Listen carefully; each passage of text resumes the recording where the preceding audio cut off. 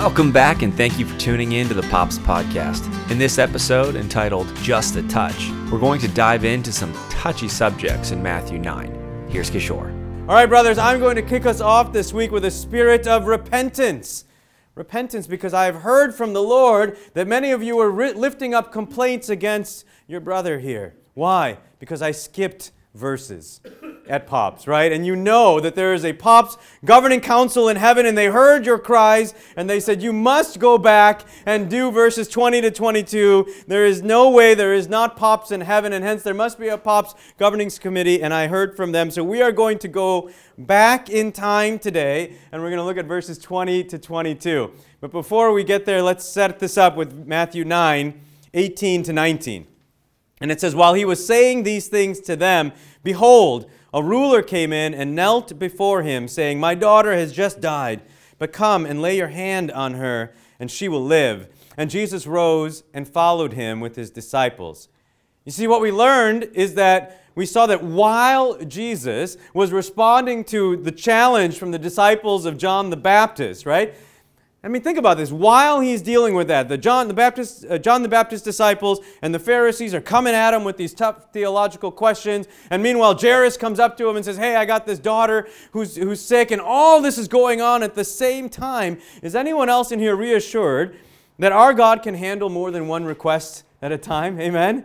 Right? That if one of us is lifting a prayer before the Lord and another one of us starts lifting the same prayer at the same time, a different place, it doesn't hinder God's ability to respond perfectly to both, and not with like partial attention to one and more attention to the other. You know, like what is it about, the football Sunday, right? I'm watching a game and always somebody needs something during the game. Now, usually that's good for me as a Bears fan to shut the thing off because I get angry anyway. But for others of you, like that's an interruption. I have to pay attention to this, but yet these people need me to do other things. But praise God that He can hear all prayers and respond to each one fully, perfectly, and equally. And I just want to try that, experience that reality now. Okay, we're going to do a little group participation. I want everybody, and if it helps you like it helps me, to close your eyes, and close your eyes. And I want you to think of something in your mind right now that comes up, someone or something that needs healing. Right? Someone or something in your life. I know what comes to my mind. Someone or something in your life that needs a healing. Maybe it's you. Maybe it's a loved one in your family. Maybe it's a situation in your life. And then I want you in your mind, or out loud if you're comfortable, but just to say, Lord, I bring, and then whatever that situation is, Lord, I bring this person, this situation. I bring this to you right now, trusting in you to answer according to your will. Amen. Amen. Now, brothers, here's what just happened. 30, 40 prayers, I don't know how many guys are here today, went up at the same time to our Lord, who heard each and every one of those prayers from Nob Hill Community Park, direct line to heaven. He heard every single one of those prayers, and He was not overwhelmed. In fact, the Word tells us that He was pleased to receive every single one of those prayers, that He heard them. Each and every one of those prayers. Praise God.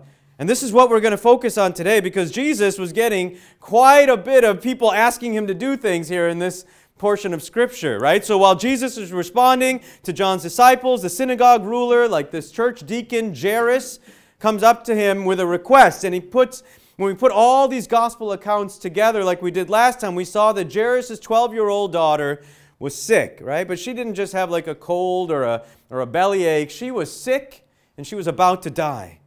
And we don't know exactly what it is that she had. We don't know. Maybe she had some sort of head injury. She fell off the swing set. Maybe they had swing sets back then. I don't know. But she fell off. She hit her head. She's bleeding out. Maybe she has pneumonia or meningitis. And, they don't have antibiotics back then. And so she's on her way to dying. Maybe she had leukemia. And they don't have chemotherapy, obviously, or anything like that back then. Whatever it was that this girl was dying from, there was no available treatment that was going to help her, except for one. There was a healer, and who was the only one who could be her rescue. And this is exactly what Jairus knew. He knew there was only one place where I was going to get healing, and that place was in and with Jesus. Now you know, most of you know, that I'm a doctor. I work in a hospital setting. I'm not opposed to ERs or antibiotics or chemotherapy or any of those types of things, but I know that there is only one healer, and it's not me.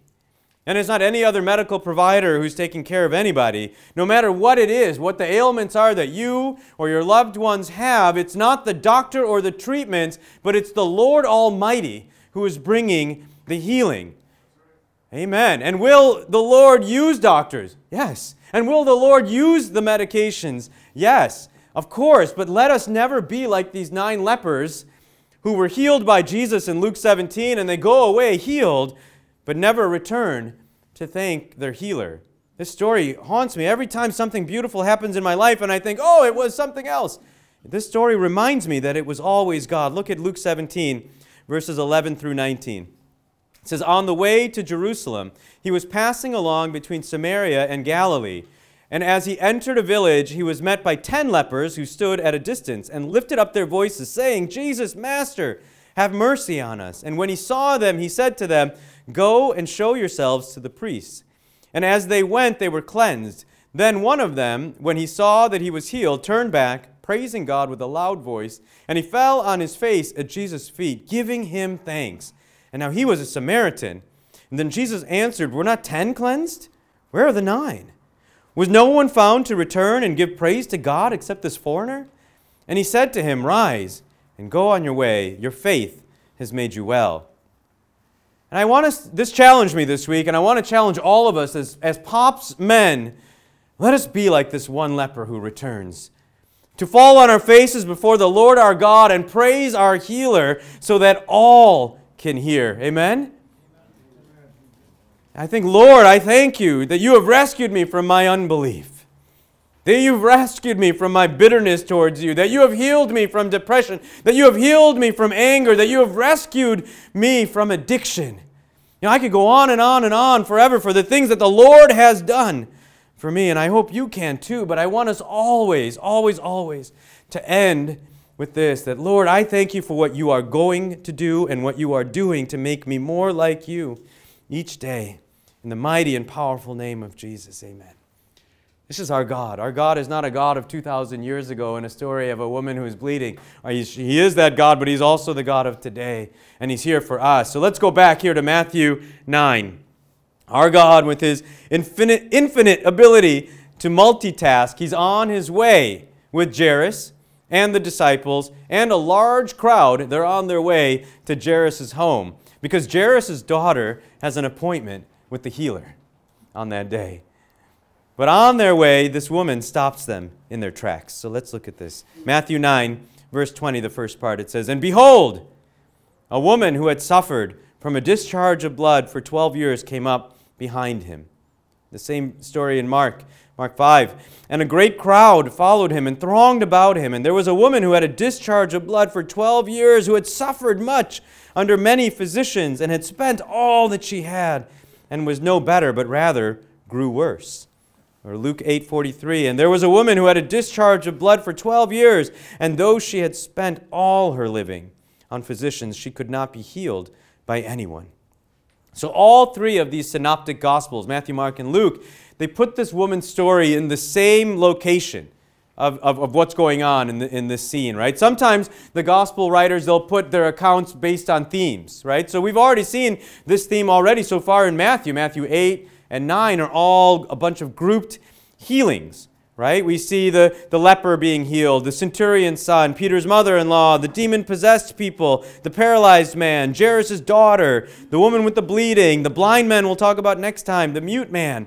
All of these healings are grouped into 2 chapters in Matthew. But we know that this particular story of the woman who is bleeding must have happened in this exact same location because it falls into the same spot in every single one of these gospel accounts. And it's an interruption because Jesus was supposed to be going somewhere else, right? It's exactly what I think Jairus must have been feeling. This is an interruption, right? Because most of you who have been at Pops for long enough, you know that I have a daughter who was diagnosed with a chronic medical condition when she was 8 years old. And it's called myasthenia gravis, and it's an autoimmune disease, and it attacks the junction between the nerves and the muscles, and it can bring weakness and fatigue to her body. And for anyone of you who have ever met my daughter, you know and you would agree that she is the most sweet child who loves God with all her heart, and she should never have this disease. And now she's almost 18 years old, so it's been 10 years that she's had this, and in the physical sense, she has not had a complete healing. But we know that it's coming, and that's a story that I've shared before, but I can share with you again another time. But you can imagine how many times that I have brought her situation before the Lord over the past decade. Right? You can imagine 10 years worth of pleading to the Lord for Him to remove this from her, knowing that He can do it, and that He wants to do it, but quite honestly, not agreeing with Him that He hasn't done it already. So let me just reassure you with this, that it's okay not always to agree with the Lord's timing. It's okay. He's not intimidated. In fact, the Bible is full of people who don't agree with His timing. How do I know that it's okay? You look at the Psalms, right? Every single one, almost, so many of these Psalms, you read through them and you see the very real, very raw laments that King David brings and other psalmists bring before God, right? They're always like, God, you're doing it wrong. My enemies are winning, and you should be doing it this way. But every psalm, with rare exception, ends with praise, knowing that God will come through. So it's hard for me when I read this portion of Scripture without putting myself in Jairus' position.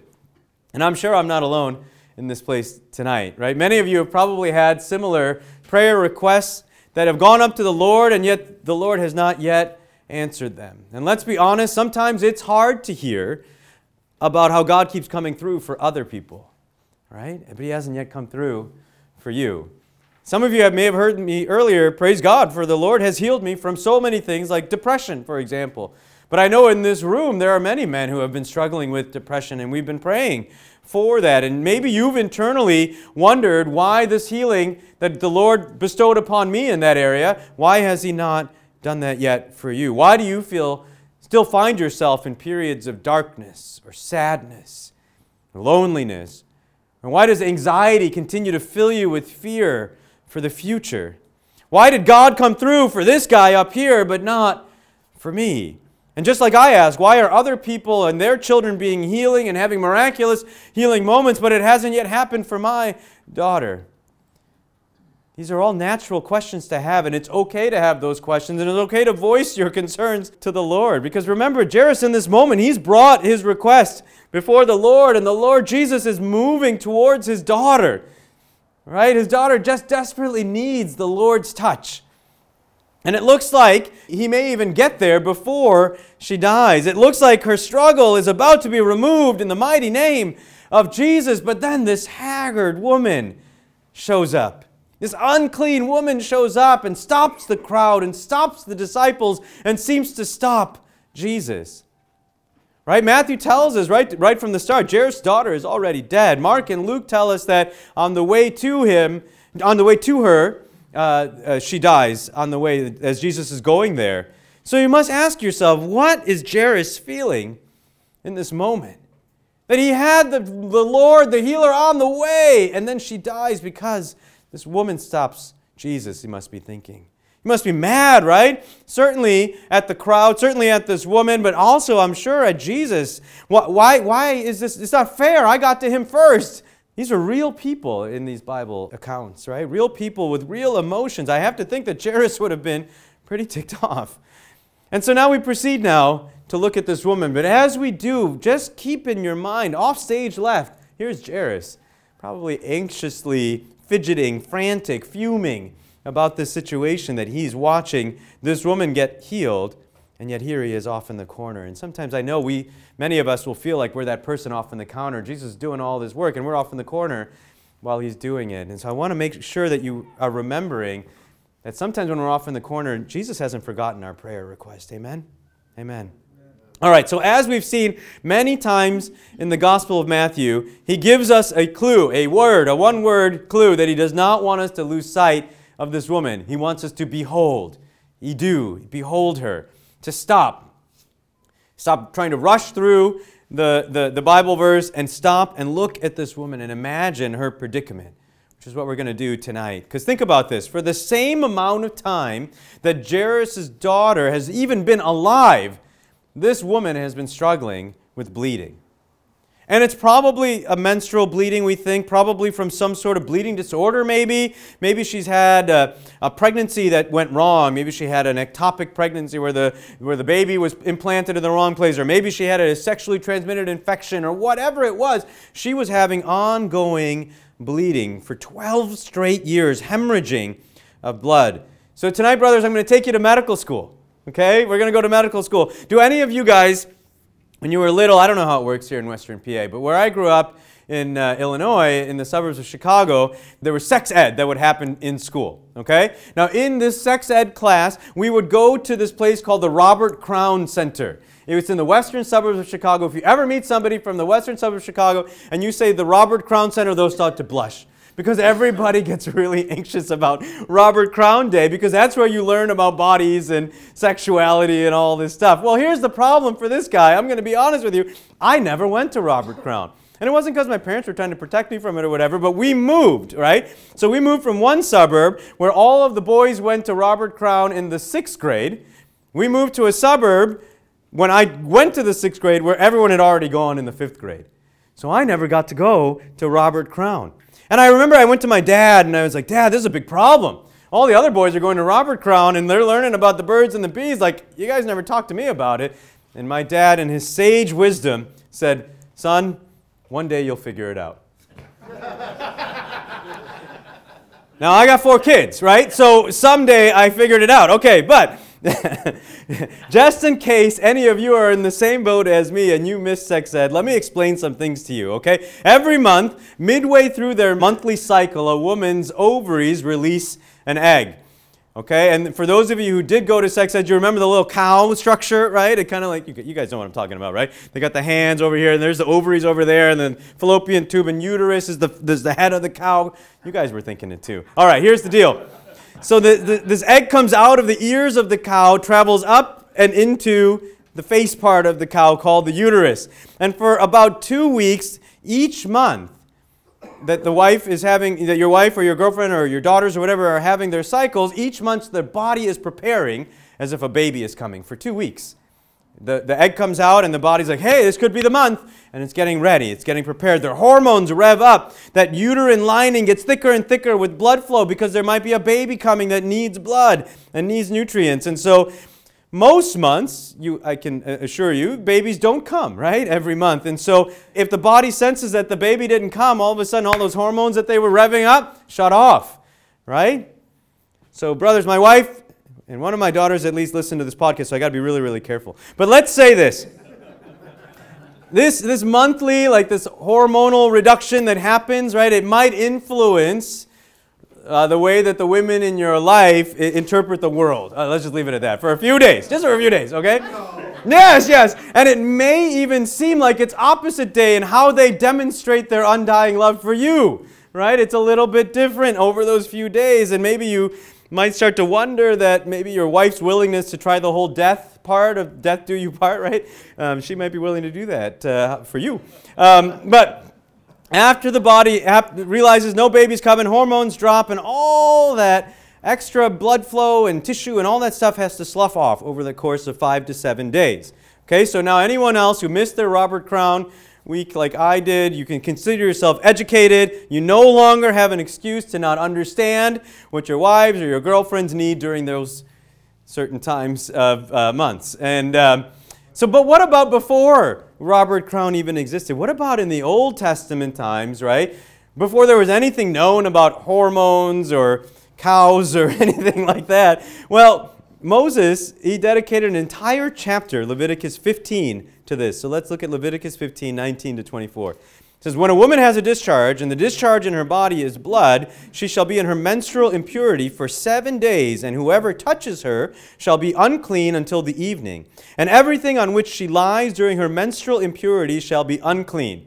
Everything also on which she sits shall be unclean. And whoever touches her bed shall wash his clothes and bathe himself in water and be unclean until the evening. And whoever touches anything on which she sits shall wash his clothes and bathe himself in water and be unclean until the evening. Whether it is the bed or anything on which she sits, when he touches it, it shall be unclean until the evening. And if any man lies with her and her menstrual impurity comes upon him, he shall be unclean 7 days. On every bed on which he lies shall be unclean. Wow. What happens in the evening? That's a great question. I don't know. So there was a book, right, or a TV series that was called The Red Tent. Anyone heard about that one? It was a while ago. It was this show that was talking about, and it's unbiblical in that it wasn't actually true, but it was talking about how in the Old Testament times when a woman would have her period, they would have to go live outside their home inside of a red tent when they were having their cycles. But the purpose of that movie, I think, the point of it was to show how seriously this idea of unclean was during the cycle, the menstrual cycle, and anyone who might come into contact with anything that a woman might touch during that time. Now, I know that there are people I've met in my life and who have said with conviction, right? The Bible says it, I believe it, that settles it for me, to which I really have to respond, have you read Leviticus? Because here's a little piece of relationship advice. Don't send your wife or girlfriend out to the backyard to live for 5 to 7 days each month. We want to see Pops continue to grow, right? If you guys start doing that, we're going to start losing Pops men, amen? So we got to be careful about what we do. But back in the Old Testament times, right, the point of this is that clean and unclean was a really serious distinction. And it's not just Leviticus 15 where it talks about female and actually male discharges too, but that's another topic altogether. But it starts actually in Leviticus 11. If you read there's going to be clean and unclean animals and insects, and there's going to be some thoughts about how to cleanse after childbirth. And then there's 2 full chapters on cleansing yourself from leprosy, and we looked at those earlier when we looked at Matthew 8 in the story of the leper. Just to say, like, God and God's people were focused, hyper-focused on clean and unclean. So let's go back to this woman now who has interrupted Jesus' path to Jairus' daughter and discover that she's not just been unclean for 5 to 7 days on this particular month, she's been bleeding for 12 years. So for 12 years, right, in the Old Testament view, she has been deemed unclean. Right? So she would not likely be married because of this reason. And an unmarried woman during that time, they had very little options in terms of how to support themselves. Right? Prostitution would have been a very common option, but that would not be an option for this woman because of her bleeding and the sexual impurity laws.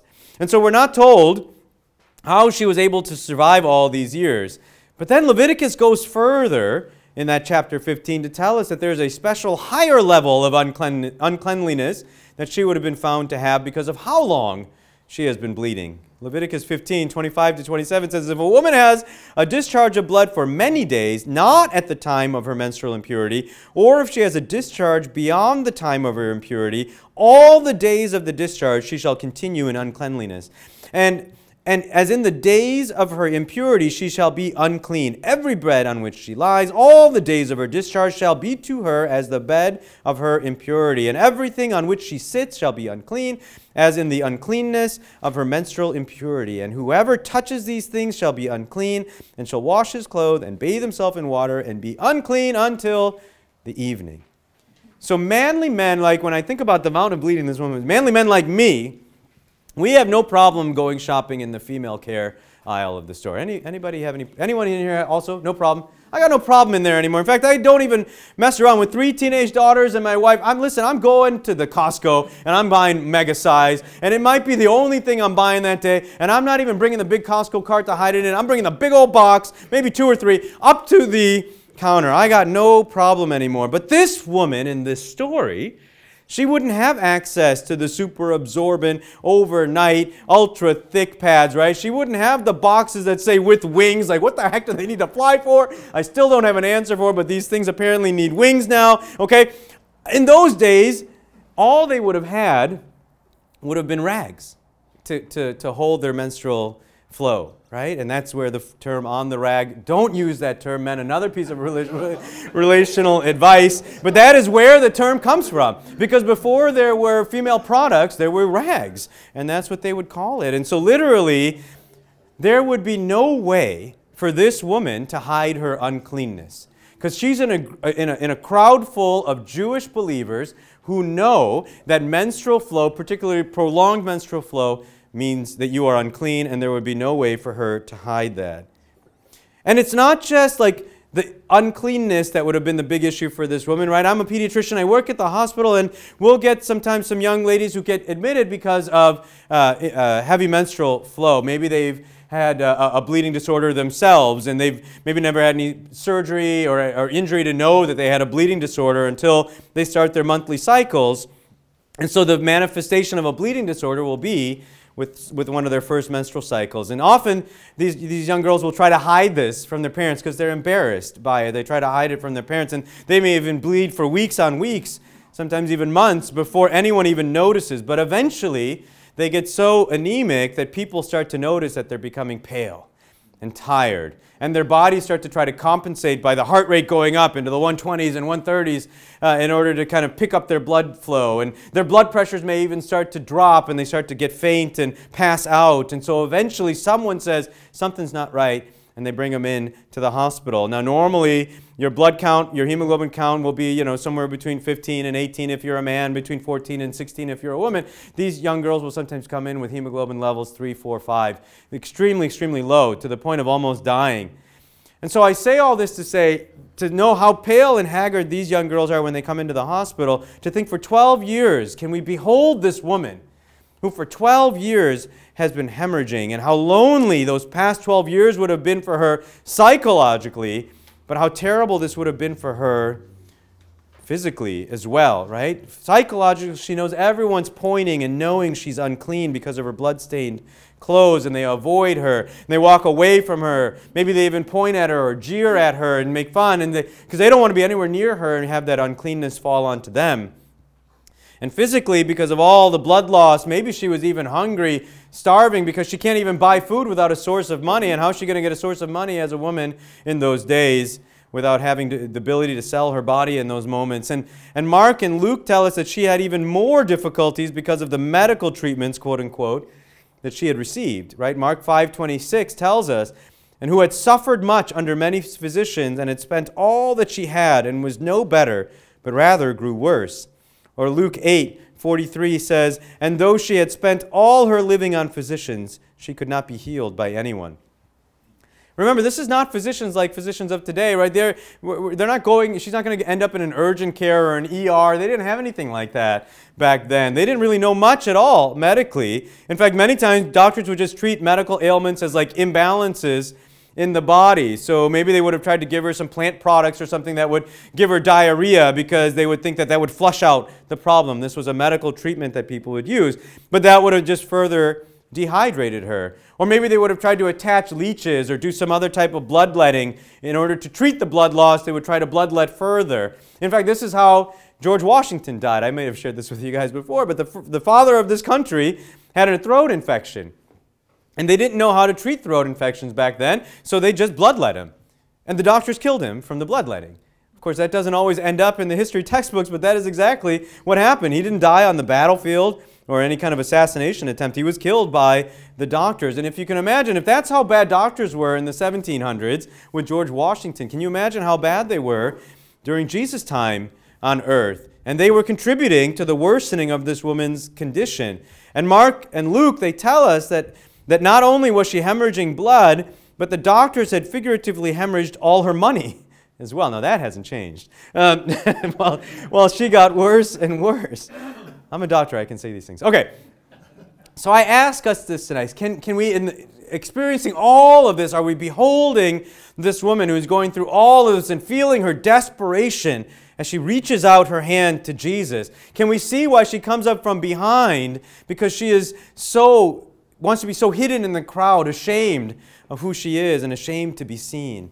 And can you sense this faith that she has as she recognizes that the only way that she will ever be made fully well in this life stands in the person of Jesus? So let's see what she does. Matthew 9:20-21, it says, and behold, a woman who had suffered a discharge of blood for 12 years came up behind him and touched the fringe of his garment. For she said to herself, if I only touch his garment, I will be made well. Mark 5:27-28 says that she had heard the reports about Jesus and came up behind him in the crowd and touched his garment, for she said, "If I touch even his garments, I will be made well." Matthew tells us here, right, that she touches the fringe of his garment. It's this word kraspadu, which means tassel. Okay, so the Jewish men of that time would wear clothing that would have tassels that would hang off, these kraspadu, and on their outer garments, and would remind them of the law. The tassels that they would hang off would remind them of the Jewish Old Testament law. It says in Numbers 15:37-41, "The Lord said to Moses, 'Speak to the people of Israel and tell them to make tassels on the corners of their garments throughout their generations, and to put a cord of blue on the tassel of each corner. And it shall be a tassel for you to look at and remember all the commandments of the Lord, to do them, not to follow after your own heart and your own eyes, which are inclined to whore after. So you shall remember and do all my commandments and be holy to your God.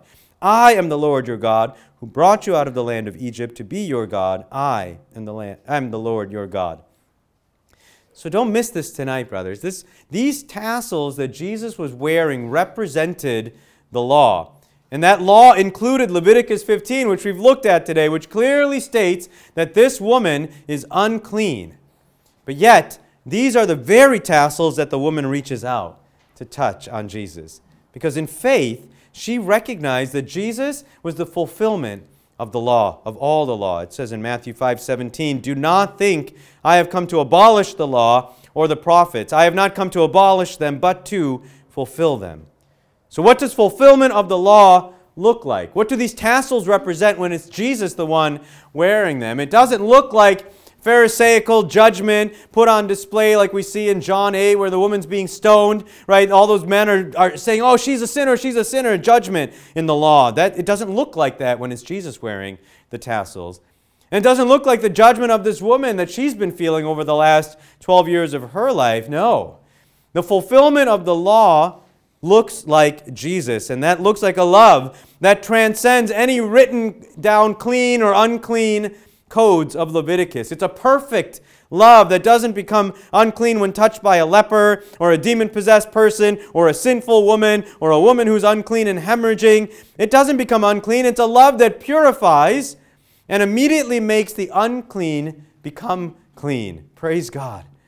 You see, this woman knew that her healing, physically and spiritually, could come only from Jesus. And the tassels of Jesus, she knew, did not represent the judgment of the law, but the freedom that comes through Christ's love.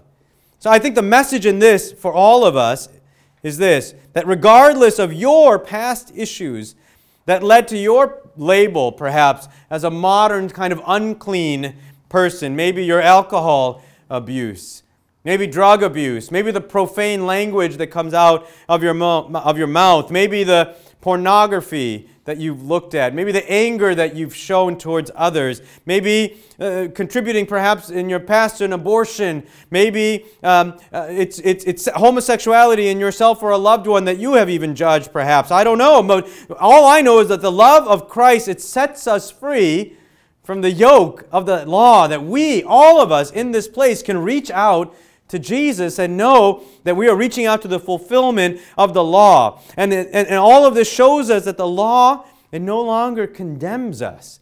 It no longer tells us we're unclean, because when we reach out to the fulfillment of the law, we become clean. He has set us free from the bondage that comes through the law. And in His love and through His sacrifice, we are set free to live as new creations. In faith, when we reach out to Him and we just get a touch from Jesus, just a touch, it gives us a whole new identity and a brand new start. It's a holy resurrection, right? We were looking at all last week in the Holy Week about the resurrection of Jesus, but He offers us that resurrection, right? Jesus says, "I am the resurrection." That means anyone who touches Him, anyone who grips on, holds on to Jesus, is resurrected right now from that one who is the resurrection and the life. Amen? Amen. So let's look and see what the love of God looks like for this previously unclean woman. And it's Matthew 9:22. And it says, Jesus turned, and seeing her, He said, "Take heart, daughter, your faith has made you well." And instantly the woman was made well. Or Mark 5:29-34, it says, immediately the flow of blood dried up, and she felt in her body that she was healed of her disease. And Jesus, perceiving in himself that power had gone out from him, immediately turned about in the crowd and said, who touched my garments? And his disciples said to him, you see the crowd pressing around you, and yet you say, who touched me? And he looked around to see who had done it. But the woman, knowing what had happened to her, came in fear and trembling and fell down before him and told him the whole truth. And he said to her, daughter, your faith has made you well. Go in peace and be healed of your disease. Luke says it this way, and I underlined some parts that were unique to Luke here in Luke 8:45-48. It says, and Jesus said, who was it that touched me? And when all denied it, Peter said, Master, the crowds surround you and are pressing in on you. But Jesus said, someone touched me, for I perceive that power has gone out from me. And when the woman saw that she was not hidden, she came trembling, and falling down before him, declared in the presence of all the people why she had touched him, and how she had immediately been healed. And he said to her, daughter, your faith has made you well. Go in peace. So as we've seen before over the last several weeks, Matthew seems to take a direct route in his account of these events, right? He says the woman touched Jesus, who turns around and commends her faith. And that's, like the Reader's Digest brief version of it. But Mark and Luke give us such vivid details of this event. And when we put all three of these Gospels together, we see that Jesus felt her touch. Jesus felt power go out from him into her. And apparently this means is that Jesus could physically feel healing power when it left his body, which I think is amazing, right? Even though there's a crowd of people with a gazillion needs all around him, pressing in on him, he could tell that an individual person had reached out to him in faith. Now, some of us go to some very large churches, right? And there can be times in a church service where we're looking around and we're like, oh my gosh, there are so many people here. There's no way that the Lord would even hear if I reached out to him in prayer. But that's just not true. God can hear each and every individual prayer, even in a crowd such as that. And it's not only Jesus who recognizes the power leaving his body, but this woman, just a touch from Jesus, feels that power bring immediate healing into her.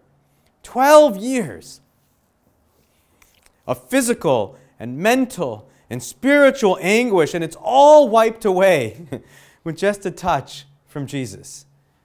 Her spiritual anguish, yes, as well, because you see this word for made well, the word is sozo, which is actually translated as saved or salvation. The salvation of her soul. This woman was seeking not only the physical healing of her body, but the salvation of her soul, and Jesus, as a touch from Jesus, brings her all of that.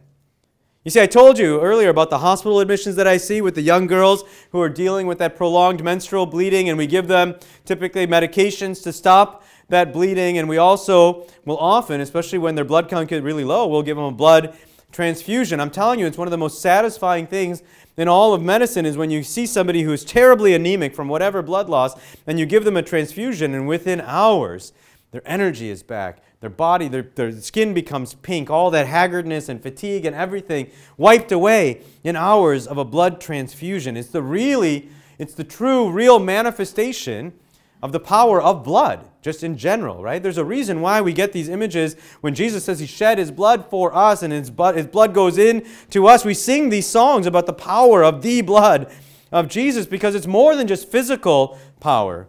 There's eternal spiritual power in the divine blood transfusion that we get when we come to him for salvation.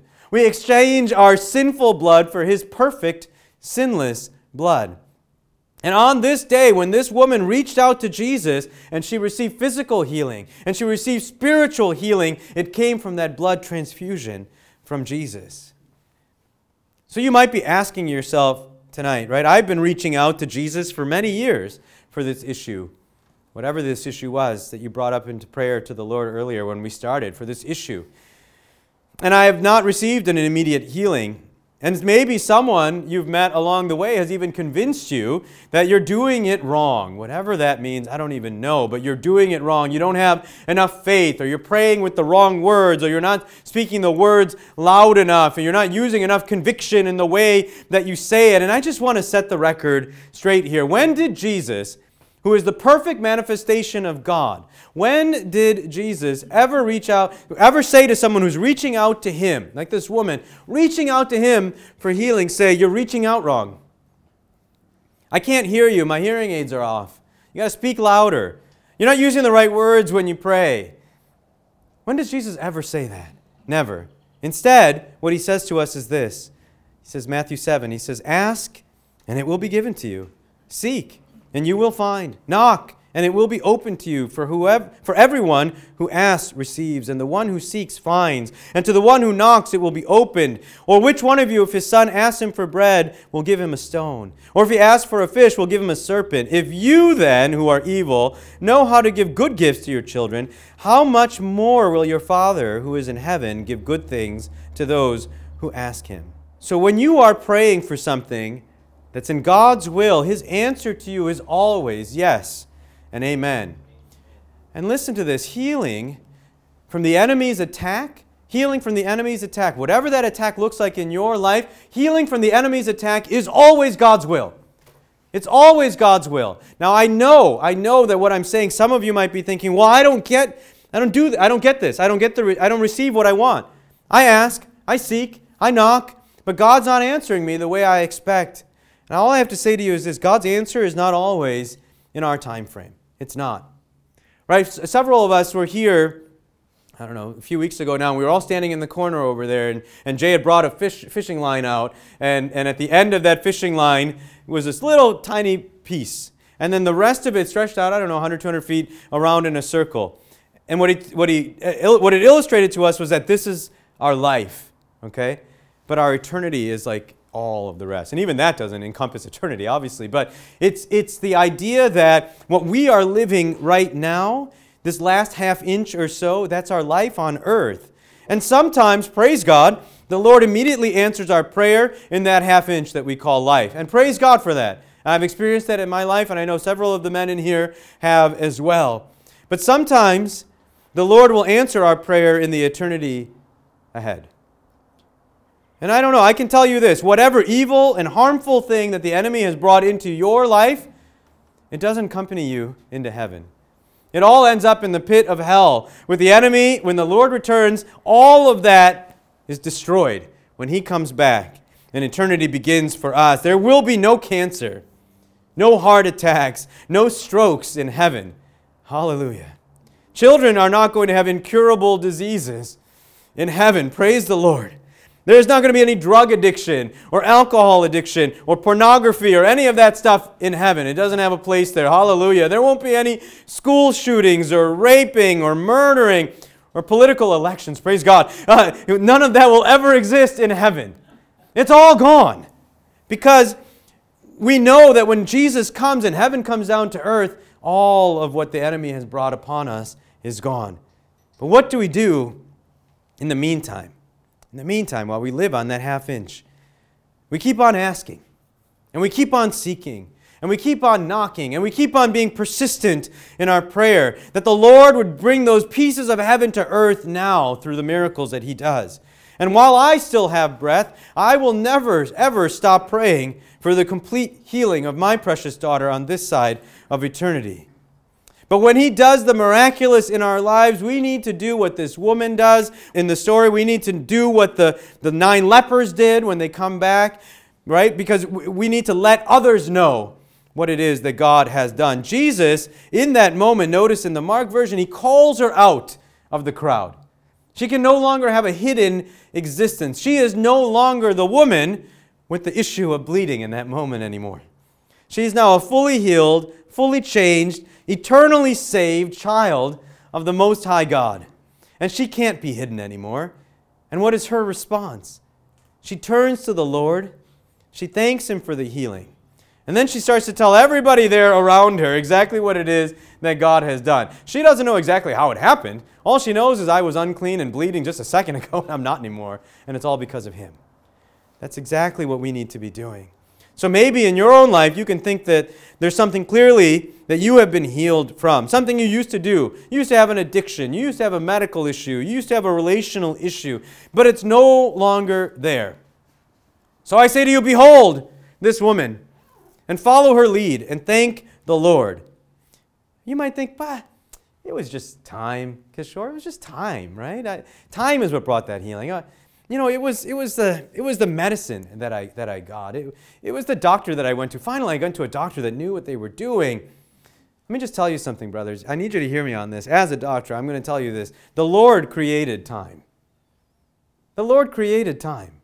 And the Lord created the mind and most often the plants that were used to make the medicine that was used in your healing. The Lord formed the brain of even the most accomplished doctor, formed the brain of that doctor while he was just a little itty-bitty inside of his mother's womb.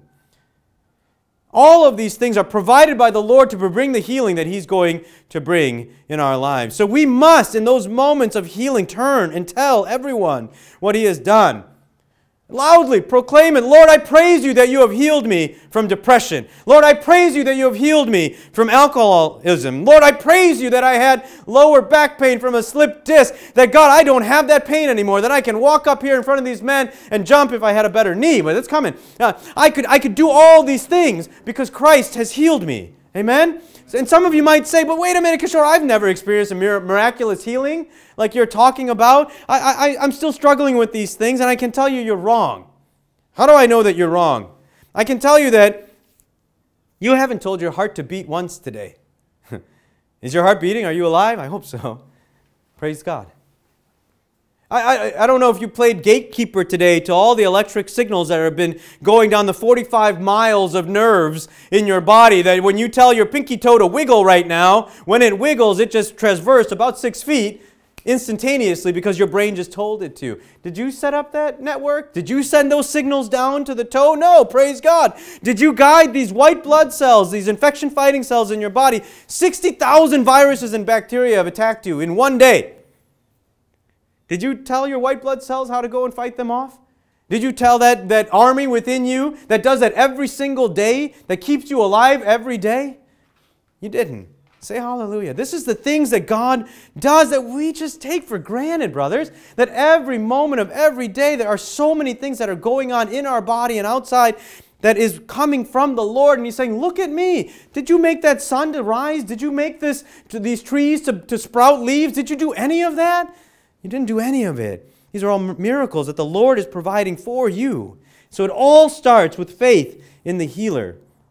And I ask you the tough question, do you believe that He can do the impossible? And not just the by and by one day He'll do the impossible, but do you believe He can do the impossible even today, right now, right? This woman waited 12 years for her healing, and lots of unanswered prayers up to that point, I'm sure, for her.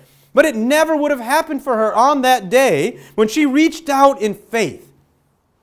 If she just decided to stand back at home and be like, I'm unclean, and didn't do anything about it, didn't reach out to her Lord, she would not have been healed. It was faith in Jesus, not the law represented by His tassels, that healed her. And you can sit back and you can verse by verse memorize all of these healing miracles that we find in Matthew 8 and Matthew 9, but it's all worthless if you don't have faith that God can do that for you in your life today. I don't know, I feel God's presence with us here tonight, and I know that He immediately wants to heal people today from fear, from anxiety, from depression. He wants to immediately heal people from addictions, to alcohol, to drugs, to pornography, to lust. He wants to immediately heal some people of medical conditions that the doctors can't seem to find a cure for, because that is the kind of God that He is. And He wants to come alongside for many of us and give us peace, to let us know that, hey, I know that you've been waiting for so long, but I've got this situation. Keep reaching out to me. I've got this situation in my mighty hands. And you know what He does in those moments when I don't see those miraculous healings? And this is something that my mind had to wrap itself around all those years ago when I was like, I'm going to pray just like God healed me from this, and this. He's going to heal my daughter. You know what I had to remind myself? Is that every time I reach out to God in prayer, He reaches back down with peace. With an understanding that even though He may not bring that healing in that moment, He's still going to give me something. He's going to give me peace. He's going to give me a perfect timing to know that I can trust Him, that He is going to do something greater than I can imagine to bring healing to my daughter. And the same thing I say to all of you, is that don't ever stop reaching, seeking, asking, knocking, persisting in prayer, because when we do that, we're just giving the enemy a stronghold, being like, I'm not going to just reach out to Jesus anymore. I'm done with that. No. Faith is continually reaching out. I'm never going to try to direct God into what He's going to do, but I do know this, that we have to take We have to take the first step. We have to have the faith like this woman tonight. We have to reach out to the Lord, to the healer, that no matter how many times we've done that before, or how it makes us look to others that we just keep going up for healing, just a touch from Jesus changes everything.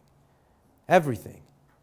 So I say, and I conclude with this tonight, I want you guys to know that my heart, I've been preparing all week as I've been putting these words down, my heart feels so full of the Lord's love for each and every man in this place. And if there's anything that you have been praying for forever, or even haven't ever prayed for before, and you want prayer for healing tonight, come and find me. I want to pray with you at any moment. I don't know what the guys are going to do afterwards, but I just want you to know that I'm here, and I know that the Lord is coming. And it's not my touch that's going to bring healing into your hearts.